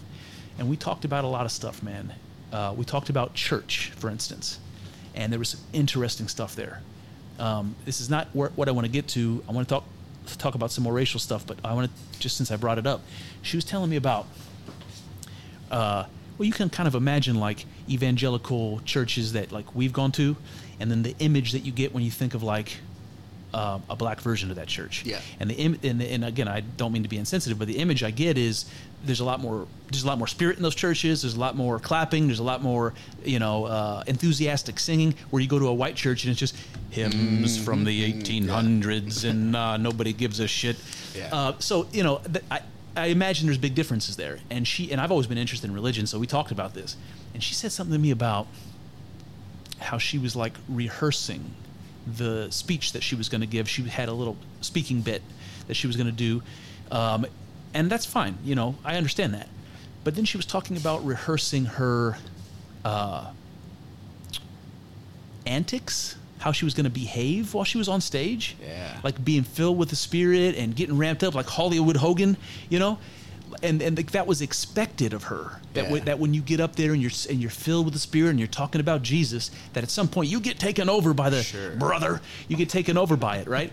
And I was watching her talk about this with my eyes as big as saucers, like, what? Yeah. I had no idea that, first of all, that the theater was a part of the that type of a black church, and the enthusiastic worshiping that they're doing that's different from what I'm used to. I didn't realize that there was a theatrical component to it, and that and the thing that struck me was that she was expected to be taken over by the Spirit to a point where that meant she had to behave strangely. And that if she didn't feel that, she had to pretend to. Yeah. And I thought that was fucking weird, man. That's very weird to me, too. And I've never seen or heard anything like that in a church that I've been to. Yeah. And the only thing I can think of that's even close to that are some of these, like, healing preachers, these crazy ones that just try to get money from you. Yeah. I mean, I can think of people. You think of I'm drawing a blank. Like, I don't know. I think it's Pentecostal and like speaking in tongues. That's white people shit. Yeah. And I think, you know, this. I guess this is gonna sound derogatory, and I don't really mean it to, but it's going to. And it's like with that thing with the girl putting on a performance and with the tongues, because I'm sure there's a lot of performance with that too, like pre-planning and, you know, imagining, and it makes it seem disingenuous to me. It makes it seem like it's not real. 100%. And that's why my eyes were so big listening to Keisha talking. I'm like, okay, so there's this thing that's supposed to be this super meaningful spiritual experience, and you're just going to fake it in front of an audience? Yeah. Take 2 big ass hits of DMT and let me know if you're faking that. Let me know if you're faking that. I mean, I don't know, man. That seems very weird to me, and I don't want to seem derogatory, and I think that people are different. You know, people value different things. People gain, you know, the experience that moves people is different. So maybe that works for them, you know? Good for them. Yeah. You know?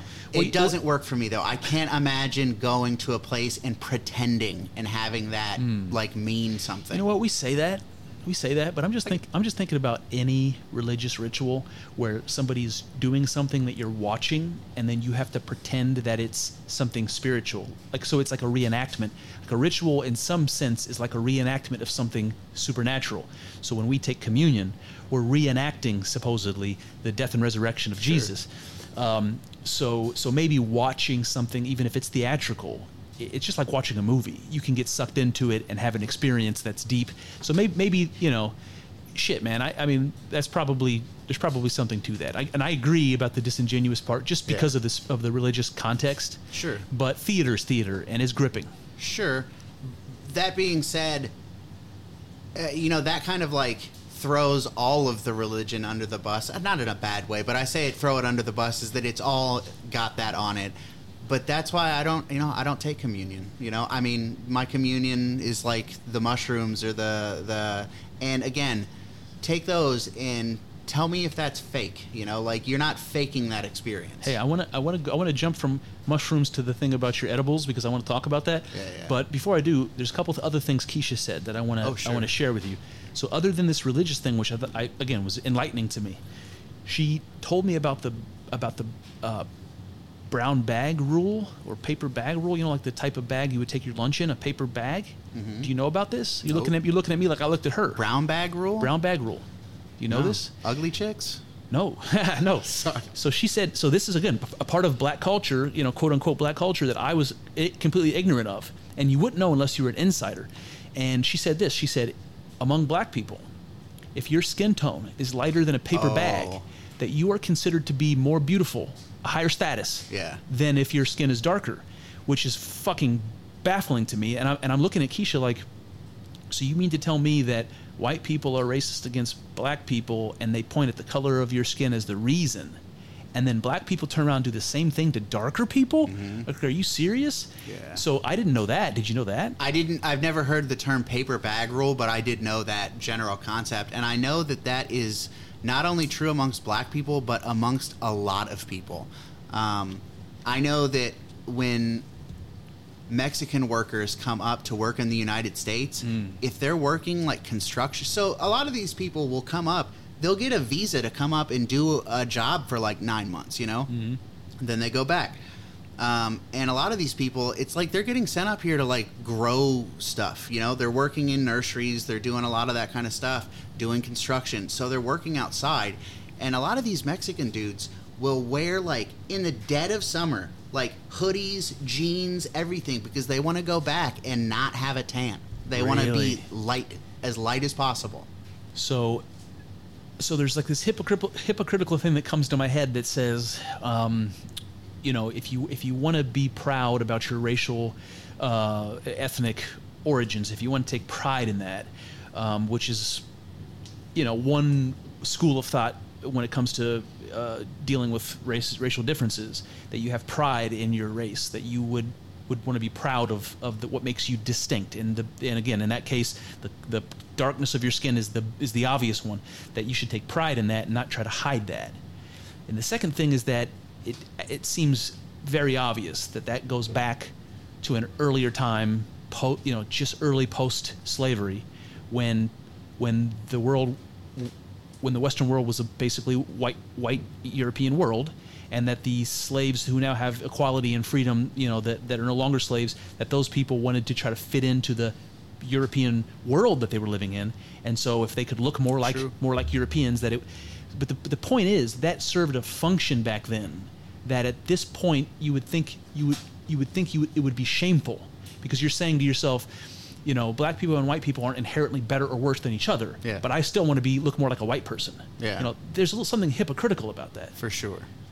It's like this cultural thing that, like a lot of cultural things, that we've forgotten why, and so we don't realize how inappropriate it is. Yeah. You know, we've forgotten why these people wanted to have lighter skin or valued lighter skin. Yeah. Yeah.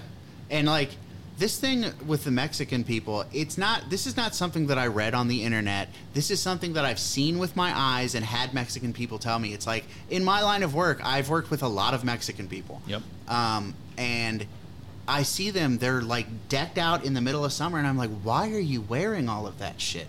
And they're not like shy about it either. They'll tell you straight up. It's like, here, women go to the tanning booth and they want to get tan, and that's good. Like, that's culturally, you know, you get cultural bonus points for having a good tan. Down there, it's the opposite. You don't want to be tan. That's interesting, man. And it's things you wouldn't know, you know, unless you had a window into the culture. And the best way to have a window into the culture is to be allowed to participate in that culture. It's not to say it's appropriating it if I want to learn more about Mexican culture, sure, if I want to embody it, if I want to experience it really, if I want to do that with you know, African American culture, Southern African American culture, fucking all that great stuff that they've got. You know, I want to participate in that. We should be encouraging that. We shouldn't be calling it appropriation and putting up more and more borders between each other. Yeah. Well, you said Southern black culture, and that made me think of, that harkened me back to when you were talking about your school experience and the voluntary segregation there. Yeah. People in the United, and this actually goes back to the guy I mentioned earlier, Jim Goad. He talks a lot about this kind of stuff. In the United States, especially up in the North, we have this idea of everybody down in the South is racist. Every white person in the South is a racist asshole. Right. There's no not segregation, the opposite of that. Integration. Yeah. There's no integration. But if you ask a person who lives in the South is way more integrated than the North, because they've been living with each other for hundreds of years, you know? So it's like we have these cultural ideas that are completely wrong, and they're enforcing these things that are like tearing us apart and like causing us to not concentrate on the things that I think actually matter. Absolutely. So I got one more Keisha bit. Let's get it. She told me about her daddy and she respects and loves her dad, obviously, and he's a part of her life. She told me that he's racist. Okay. And that's not at all uncommon in the black community, that racism against white people is very common. Keisha sounds based. Keisha sounds pretty cool. She was so cool, man. She was so honest, and she would let me say things like, and I'm trying to dance around it and stuttering and not sure, and she's just like, let's talk about it. She was awesome, man. I love that I had some interaction like that, some relationship like that in my life, even though it was short-lived. It was like 4 or 5 years that I worked with her. But anyway, she said that her dad, he was like a union guy. He worked for one of the automakers. He had, like, his whole life he worked there. He had a career there. He did really well for himself. He climbed up through the ranks. He did well. He drove a Cadillac. He put his kids through college. He was a successful man by any account. A successful man.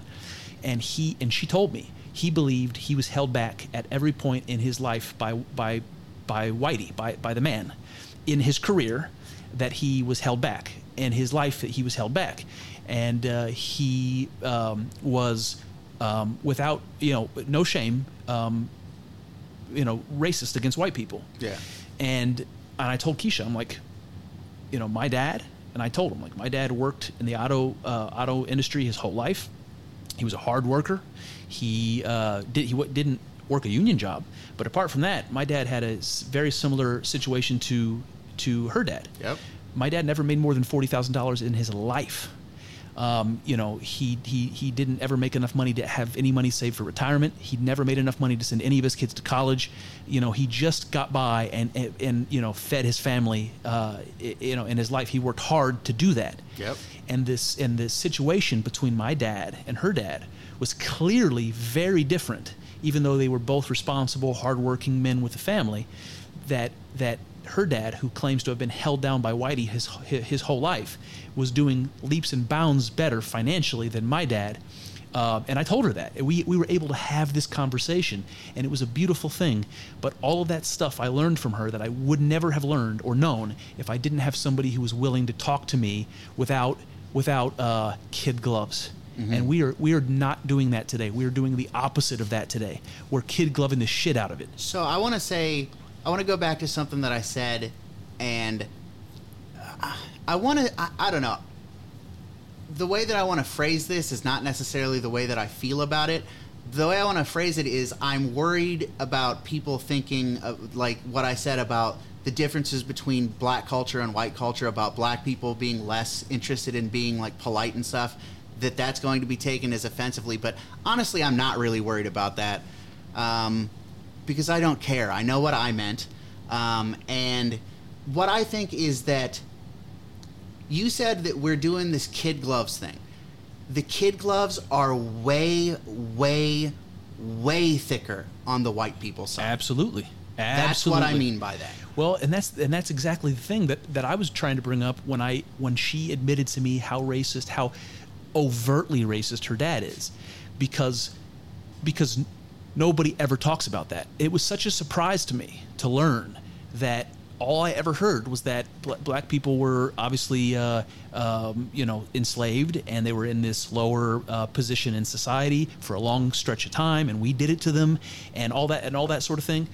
That all of the racism was white people thinking they were better than them and talking down to them and putting them in this submissive position. The idea that was all I ever heard. That when somebody said to me, black people think all the same shit about white people and have all kinds of their own nasty things and whatever, that was a surprise to me that existed, because it was never part of the public conversation. The public conversation was that white people were the racist ones against black people. Yeah. Nobody ever talks about black people having been racist against white people, whether it was a retaliation or not. Yeah. Two wrongs don't make a right. 100%. And nobody fucking talked about it. So that I was 20 years old and fucking surprised that black people were racist. Yeah. And that's what the media wants the world to think. Yeah. I don't in any way want to encourage racism, but I will say this. There is something refreshing and something that I appreciate about a black person or maybe even a white person just being like, yeah, I'm racist. Because then at least you know where the person stands, you know? Yeah, honesty. Honesty, yeah. And like that's just completely squashed in our culture. If you have feelings that are outside of the, you know, they're aberrant, you know what I mean? You're not allowed to have them, and if you have them, you better not share them. And I don't agree. I just don't agree with that. Yes, it's going to make me like not like certain people, I guess. You know, like if people were like, I don't like black people, that's going to be a sound clip. But if somebody said that, so was my laugh afterwards. if somebody said that, I would not really want to be friends with that person. If somebody was like, just solely based on the color of somebody's skin, I do not want to associate with them, you're dumb. Like, Dumb. I mean, you're just a dumb person. So I want to know who the dumb people are, you know? Like that's been my thing the entire time. See, this is part of why I think capitalism is so important, part of our culture, is because it's difficult to be racist, or it's difficult to put your prejudices ahead of profits. So it's like, if I have something to sell, what am I not going to sell to a black person? Yeah. If I'm going to do business, what am I not going to do business with a black person? Their money is as green as anybody else's. Yes, indeed. So in a capitalist system, you kind of open up the possibility of interactions in different levels of your life to anybody. It's a democratic thing. It's beautiful. But the left, the ones that are pushing socialism and communism, that doesn't exist there. Yeah.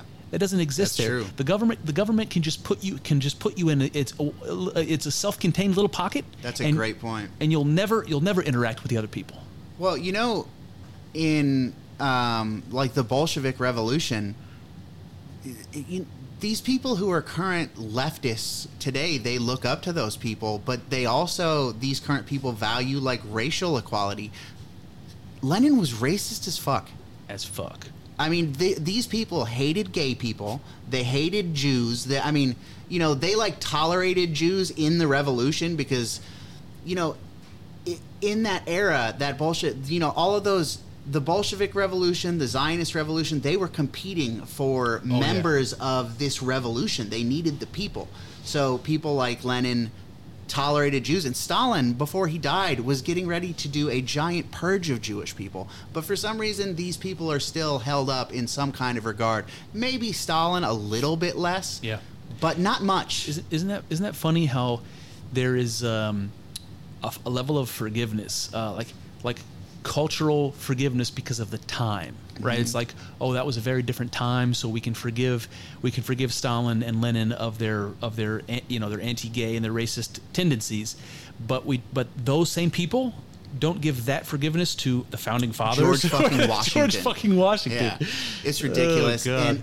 And so, you know, we've got like the people today, they have this appreciation for Stalin, and maybe they like try to put a little bit of a damper on that because, you know, even though he killed way more people than Hitler, he killed a bunch of people, but for some reason we sweep that under the rug. So, but again, maybe they put a little bit of a damper on the Stalin appreciation because of that. But if you go back to like when Stalin was alive, they didn't. And Michael Malice brought this up in that Jordan Peterson thing, is that these people built Stalin up to be some kind of hero and never ever had to apologize for it, and they still have not had to apologize for it, and that's why they get away with just putting this little damper on the Stalin thing, you know. And that aspect of our culture, I think, has got to go. I think we gotta weed that shit out. Yeah, I remember when people started wearing Che Guevara t-shirts. Yeah, fucking monster. Yeah, nobody ever said shit about that. It would be like, I mean, it's not exactly the same, but it would be like, you know, if you saw like a college kid wearing a Hitler T-shirt, you know, like suppose there was some explanation that would justify a college kid, you know, an idealistic college kid to wear a Hitler T-shirt. Well, I don't know what that might be, but imagine that if that become fashionable and you had some, you know, big fashion icon from New York who has a runway, like a you know, high fashion Hitler T-shirt, that today, if that happened, that I mean, they would be up in arms. The media they would destroy them. Remember when Prince Harry dressed up as Hitler for Halloween? Ooh, yeah, I remember. Now that you bring it up, is it insensitive? Yeah, I guess it's insensitive. But I just don't. I mean, again, you got the Che Guevara things up all over the place, and you're right. Nobody ever does say anything about that. But do you remember the head shop / biker store that I worked in down in Columbus? Yeah. One time I was out in the front of that place, and he had a Che Guevara flag up, and the guy who owned that place, in my estimation, had like no ideological, like he would hang up whatever was going to sell. Yeah. You know what I mean? Yeah. And whatever. But some guy came up, he like pulled up into the parking lot. He was like, "Oh, why the fuck do you have that flag up there, that Che?" And he was fucking pissed. And at this point, I really didn't know who Che was. You know, I just knew that he was the cool dude with the beret, you know? Yeah. And I was like, I don't know, man, it's not my store. That's like basically all I said to him. But I've ever since I really discovered what Che was all about and what that whole Cuban Revolution was all about, I like appreciate that dude, you know? Yeah, that's interesting. And that would have been, I mean, that's not like crazy unheard of type of thing to happen today. But you know, back when you were talking about, you know, that would have been some like random disgruntled conservative who saw that and got a fire in his belly, was like, I'm pulling over. Fuck this. Yep. Yeah. Oh boy. So we were going to talk about edibles. Oh yeah. So I don't really have much on that. The incredible edible pot. The incredible edible Delta 8. So I got some of the chocolate bar with that Delta 8 stuff, and I just told you that I would report back because I have this thing with edible marijuana where it doesn't work on me. Oh yeah. And it works, but I have to eat a lot of it. And I told the guy that at the store. He was like, "Oh man, I'm telling you, this stuff's really strong." And I took it home and I ate it. I ate one like he said I should, and then an hour later I ate another one. Didn't feel anything. Then like a few days later I ate two at the same time. Didn't feel anything. So nothing good. Nothing good. Oh, you should have ate them all. I've got the rest of them. So I think one of these days I am just going to eat them all. Yeah, you should just eat them all. Just eat them all. Because I've seen it work on you, but I'm trying to remember if what it was that you ate. If it was like homemade cookies. It was cookies. I'm pretty sure you ate one cookie and I ate 4 cookies. Okay, and those were gnarly. So the amount for you that you need is just way higher than a regular human person. It sucks.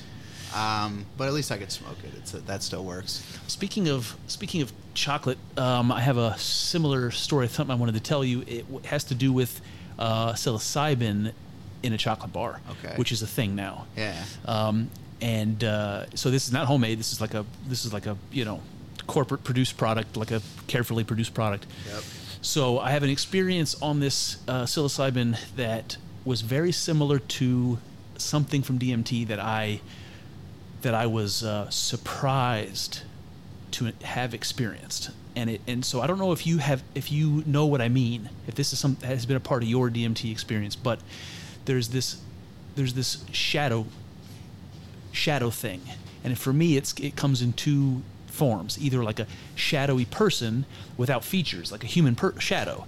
It looks kind of like what our podcast logo looks like. It's like a shadowy form of a person, but no details. But it also comes in this wispy form. It's like a cloudy, wispy thing floating in the air. I know the wispy form. Okay. So I saw that, again, with a DMT experience, it is not an uncommon thing, but I never experienced it any other way. This time, though, from psilocybin, I saw the same thing.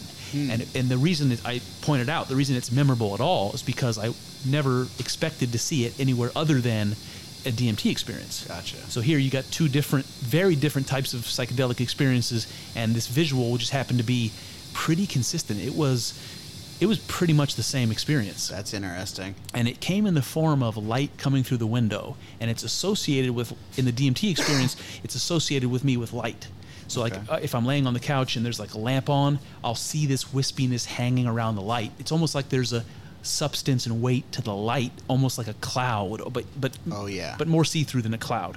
And there are instances where you will see, if you get close enough to it, you will see shapes in it, So it's like this transparent looking wispiness, and if you focus on it enough in the right conditions, you'll see moving shapes in it, very much like the fractals we were talking about, the full-blown DMT fractals we were talking about. Okay. So this was like that. Light coming through the window at an angle. It was like it almost looked like somebody was holding a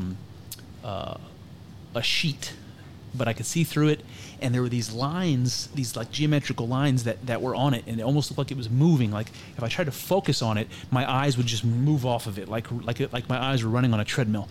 And then eventually I got a little more focused on the details of it, and I started seeing shapes in it, and I was like, oh man, that's exactly like the DMT experience. So 2 different chemicals, 2 different like modes of action, like there's no, as far as I know, no direct relationship between those chemicals, and that visual was basically the same. I thought it was very strange. I wasn't expecting it. That's weird. And I think it's weird because, and this is something I was thinking about when you were describing that too, because, sometimes you'll have a trip, and I remember the first time I tripped with Matt, we both kept like wanting to just like look at this, but he's not going to see it. You know what I mean? Yes. When you were talking about your trip, it was weird to me because I was like, I've experienced some of that stuff, and it's not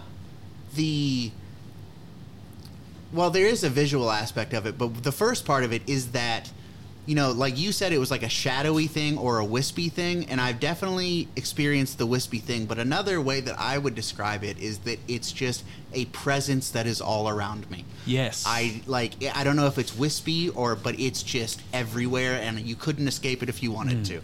So circling back to the beginning of this conversation, we were talking about language. So the audience can't see us talking, but I'm looking at you in the eyes when we're talking, and I can see that when I was describing it, you were listening intently. You were probably kind of trying to imagine it. As soon as I said wispy, something clicked. Yeah, man. It was like the word made you like, oh, I know what he's talking about. Yep. Isn't that weird? Because the shadowy thing didn't do it for me. Like, yes. I didn't really, that was not my thing. But the wispy, I remember one time I did DMT and I was listening to Sturgill Simpson, and it wasn't even a blast off DMT experience, but I was definitely almost there, and it was very wispy. That's yes. the best way I know how to. I mean, I don't know. It's a strange word. Like, how often do you ever heard that word? But it came to me, and that's what triggered it for you. But yeah, like I said, I would describe it as a presence even more, Yep. and so that was weird to me. And another thing is when you were talking about the light, I've not seen things moving in the light or anything like that, but I have seen light coming through, like a curtain, like a beam of light in a room, yes. Like you'd see just on a regular day. Yep. And felt like the light was matter. Like it was yes. real, more real than yes. it normally is yes. or something. Yes. I don't know. Okay. Do you know how, if you ever look through mostly closed eyes, like sometimes in a bright room or something, where you can see shadows of your eyelashes kind of through your eyelids or something, it's like a shadow of it. This doesn't look like it's ringing a bell to you, but there's an experience like that reminds me of how I see the shapes coming out of the light. It's like if your eyes aren't entirely focused on it, then the sharpness of those details come out. Oh, I see what you mean. And the other weird thing about it is when it moves, and when the shapes move, it doesn't seem it seems random. Maybe not random. It seems intentional. It seems like it's not like a mechanical movement. It's not like a back and forth, up and down, like a patterned movement. It seems to be random. It almost seems like it's moving. It seems like when I try to look at it and examine it, that it's examining me. And you can see. I didn't think that. Go ahead. Yes, I'm sorry. like the way that try to imagine I don't know. I'm trying to think of a visual here, but just imagine something visual, like as a child, something that's magical that you've never seen before, and you're just looking at it carefully, and you're looking all around at different angles, trying to understand what it is, and you're fascinated. Mm-hmm. You're just in awe of this thing, trying to understand it. This is what that experience is like, and it's like you can imagine yourself squinting your eyes and moving your head at different angles, the way a dog might if it's confused.